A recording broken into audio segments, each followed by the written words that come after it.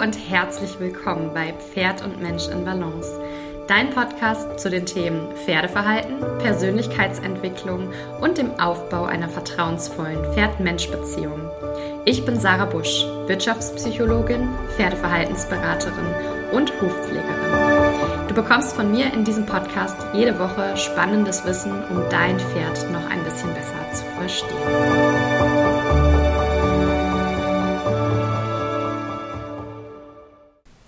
Heute möchte ich euch mitnehmen in das Thema Balance im Pferd und dafür möchte ich euch eine kurze Geschichte von einem meiner Kundenpferde erzählen. Und zwar habe ich dieses Kundenpferd vor circa einem Jahr in der Hufbearbeitung übernommen und beim Ersttermin festgestellt, dass die Hufe nicht wirklich in der Balance waren und vor allem die Hinterhufe starke Hebel an den Außenwänden hatten. Was bedeutet es, wenn das Pferd Hebel an den Hufen hat? Das bedeutet, dass die Balance nicht passt und eine Wand mehr belastet wird als die andere. Wir haben dann eine flache Wand, die weniger stark belastet wird, und eine steile Wand, die entsprechend mehr Last aufnehmen muss. Und bei dem Pferd aus meiner Kundschaft war es so, dass beide Hinterhufe Hebel an den Außenwänden, also den lateralen Hufwänden, hatte und somit die steilere Wand innen auf der medialen war. Und das bedeutet, dass dieses Pferd auf den Innenwänden deutlich mehr Last aufnimmt. Und das hat sich auch sehr deutlich im Gangbild des Pferdes gezeigt, dass immer mit den inneren Hufwänden zuerst aufgekommen ist auf dem Boden beim Auffußen und dann rübergekippt ist auf die flache Wand. Darüber hinaus hat sich im Gangbild des Pferdes gezeigt, dass die Hüften sehr fest waren und ungleichmäßig in der Bewegung waren. Also die eine Hüfte höher geschwungen ist als die andere beim Bewegen. Und das ist immer ein deutliches Zeichen dafür, dass da auch noch andere Probleme beim Pferd bestehen, dass sich quasi die körperliche Balance auf die Hufbalance auswirkt. Und umgekehrt kann es genauso sein, dass sich die Hufbalance auf das Gangbild und die Balance im Körper auswirkt. Bei diesem Kundenpferd kam zudem hinzu, dass es sich um ein Pferd handelt, was deutlichen Stress mit der Hufbearbeitung hat, sehr mental unausgeglichen war, wenn es um das Thema Hufe ging, und die vorherigen Schmiede nur wenig bearbeiten durften an der Hinterhand, weil sie gar nicht drangekommen sind. Das Pferd hat da teilweise auch gezielt getreten oder gedroht mit der Hinterhand, sodass es dann auch gefährlich wurde, wirklich dran zu bleiben und da von dem Pferd mehr zu verlangen, als es von sich aus anbieten konnte. Und die Besitzerin war daher bewusst auf der Suche nach einer weiblichen Hufpflegerin, weil das Thema scheinbar mit Männern schlimmer war als mit Frauen. Und dann noch jemanden gesucht hat, der sich dieser Stressthematik eben annimmt.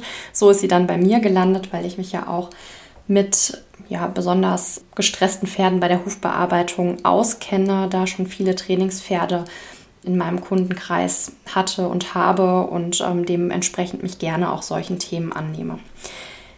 Ja, was haben wir gemacht mit dem Pferd? Wir haben erstmal den Fokus darauf gelegt, dass das Pferd überhaupt Vertrauen zu mir aufbaut und mir seine Hufe gibt, dass ich da überhaupt erstmal bearbeiten kann, haben kurze Intervalle anberaumt und kurze Reprisen innerhalb der Hufbearbeitung eingebaut, sodass das Pferd erstmal Vertrauen lernen konnte und gemerkt hat, dass es seinen Fuß immer wieder bekommt, dass ich da nicht gegenhalte, nicht mit Kraft arbeite, und dementsprechend hat er sich dann relativ schnell und gut auch auf die Hufbearbeitung eingelassen.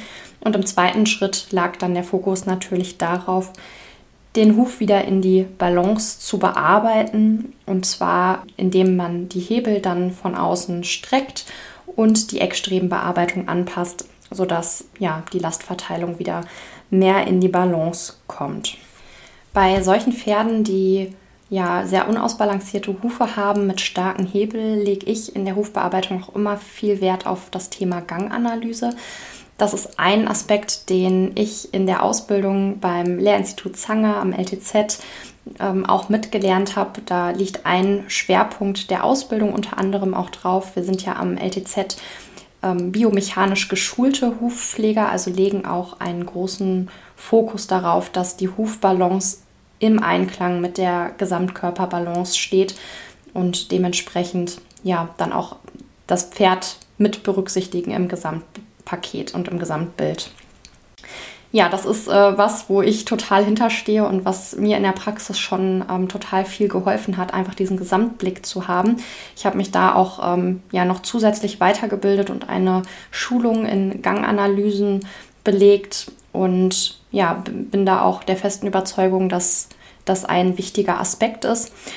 Und das ist auch der Grund, weswegen ich selber entschieden habe, dass ich noch eine Weiterbildung oder eine Ausbildung zur Pferdephysiotherapeutin mache, einfach um noch ein besseres Gefühl für solche Problemsituationen zu bekommen und da den Pferdebesitzern noch schneller und besser Unterstützung auch zusätzlich zu der Hufbearbeitung bieten zu können. Und bei gerade solchen speziellen Fällen wie dem, den ich dir gerade vorgestellt habe, empfehle ich auch immer, nochmal das Pferd einer Osteopathin vorzustellen. Die meisten Pferdebesitzer haben ja schon eine Osteopathin des Vertrauens und da sollen sie das Pferd dann einmal vorstellen, um genau diese Problematik einmal prüfen lassen zu können, denn nur mit Hufbearbeitung kommt man in so einem Fall tatsächlich nicht weiter. So war es tatsächlich hier in diesem Fall auch. Nach dem ersten Termin, wo wir wirklich richtig die Hebel bearbeiten konnten, hat man noch keine Verbesserung sehen können zum nächsten Termin hin. Die Pferdebesitzerin konnte in dem Fall den Osteopathietermin noch nicht zwischen die ersten beiden Korrekturintervalle terminieren, sodass der Osteopathietermin erst hinter meinen zweiten Korrekturtermin gefallen ist. Und wir haben dann aber nach der Osteopathiebehandlung eine deutliche Veränderung zu der vorherigen Hufsituation erkennen können. Also die Hebel sind da tatsächlich schon nicht mehr ganz so extrem nachgekommen wie vor der osteopathischen Behandlung. Und wir sind dann wirklich nochmal parallel mit einer weiteren osteopathischen Behandlung und der Hufbearbeitung gefahren und haben jetzt inzwischen eine wirklich sehr gute Hufsituation hinbekommen, die ja schon deutlich ausbalancierter ist und die sich immer weiter verbessert, sodass man da wirklich eine deutlich positive Entwicklung sehen kann. Was hat die Osteopathin festgestellt? Sie hat Verspannung und Läsionen in der Hinterhand im Lendenbereich feststellen und lösen können und damit wirklich auch eine deutliche Verbesserung nicht nur für die Hufe, sondern auch für das gesamte Gangbild erzielen können. Und ja, das ist im Prinzip das, was ich dir heute mit dieser Folge auch mitgeben möchte, dass eben die Hufbalance und die körperliche Balance in einem direkten Zusammenhang stehen und tatsächlich sich gegenseitig auch bedingen können, wie man an der Geschichte jetzt auch deutlich gesehen hat.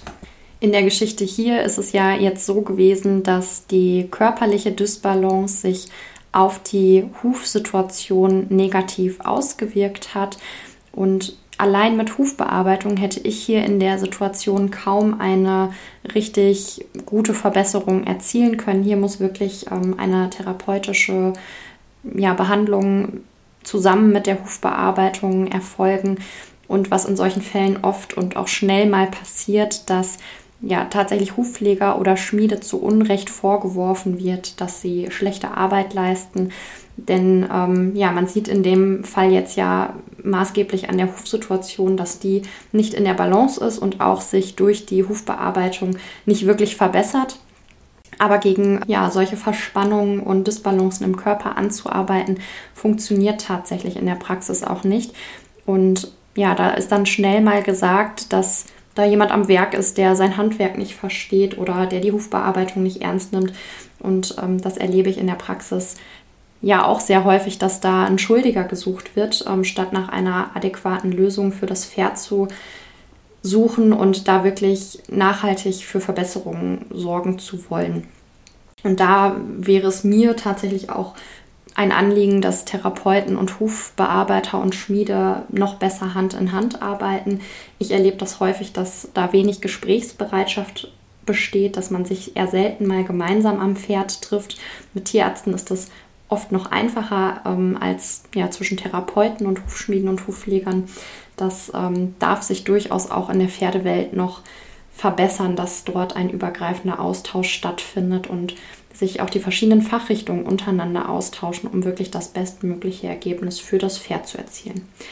Und genauso ist es aber auch umgekehrt. auch wenn die Hufsituation wirklich nicht gut aussieht und auch da keine Verbesserung besteht, ist es kein Aufruf dazu, wegzugucken und immer nur alles auf den Körper zu schieben, sondern man darf natürlich auch die Hufbearbeitung kritisch hinterfragen und schauen, welche Optimierungsmöglichkeiten es da noch gibt, ob vielleicht ein anderes Vorgehen angemessen wäre. Aber man muss auch immer wieder im Hinterkopf haben, könnte es was sein, was aus dem Körper sich auf die Hufe auswirkt. Aber auch eine schlechte Hufbearbeitung kann sich natürlich negativ auf den Körper auswirken, dazu führen, dass das Pferd falsch belastet und sich dadurch dann Verspannungen und Läsionen in den oberen Strukturen bilden, sodass da natürlich in beide Richtungen geguckt werden sollte. Ja, ich hoffe, dass ich dich mit dieser Folge auf die Zusammenhänge sensibilisieren konnte zwischen Hufbearbeitung und der körperlichen Balance und dass du da ja für dich vielleicht auch, wenn es Probleme mit der Hufbearbeitung gibt, auch mal fragst, ob vielleicht mal wieder ein Osteopathietermin nötig wäre, ob du dein Pferd vielleicht physiotherapeutisch begleiten lassen möchtest. Ich bin inzwischen so weit mit meiner Physiotherapieausbildung, dass ich für meine Kundenpferde in der Hufbearbeitung auch schon Pferdephysiotherapie-Termine anbiete, die begleitend dann zu der Hufbearbeitung erfolgen können. Wenn du schon Kunde bei mir bist und diese Folge jetzt hörst und da Interesse dran hast, dann sprich mich gerne an. Und ansonsten, ja, guckst du, dass du mit deinem Physiotherapeuten oder Osteopathen des Vertrauens da zusammenarbeitest und auch mit deinem Hufpfleger, Hufschmied mal über dieses Thema ins Gespräch kommst, um da einfach die bestmögliche Situation für dein Pferd zu erzielen. Ich hoffe, dass dir die Folge gefallen hat und du eine 5-Sterne-Bewertung für diesen Podcast dalässt. Und wenn du Themen, Wünsche oder Vorschläge für Podcast-Gäste hast, lass mir gerne eine E-Mail zukommen. Die E-Mail-Adresse verlinke ich dir wie immer unter der Podcast-Folge in den Shownotes. Und ich freue mich, wenn wir uns nächste Woche in der neuen Folge wieder hören. Ich wünsche dir bis dahin eine tolle Zeit mit deinem Pferd.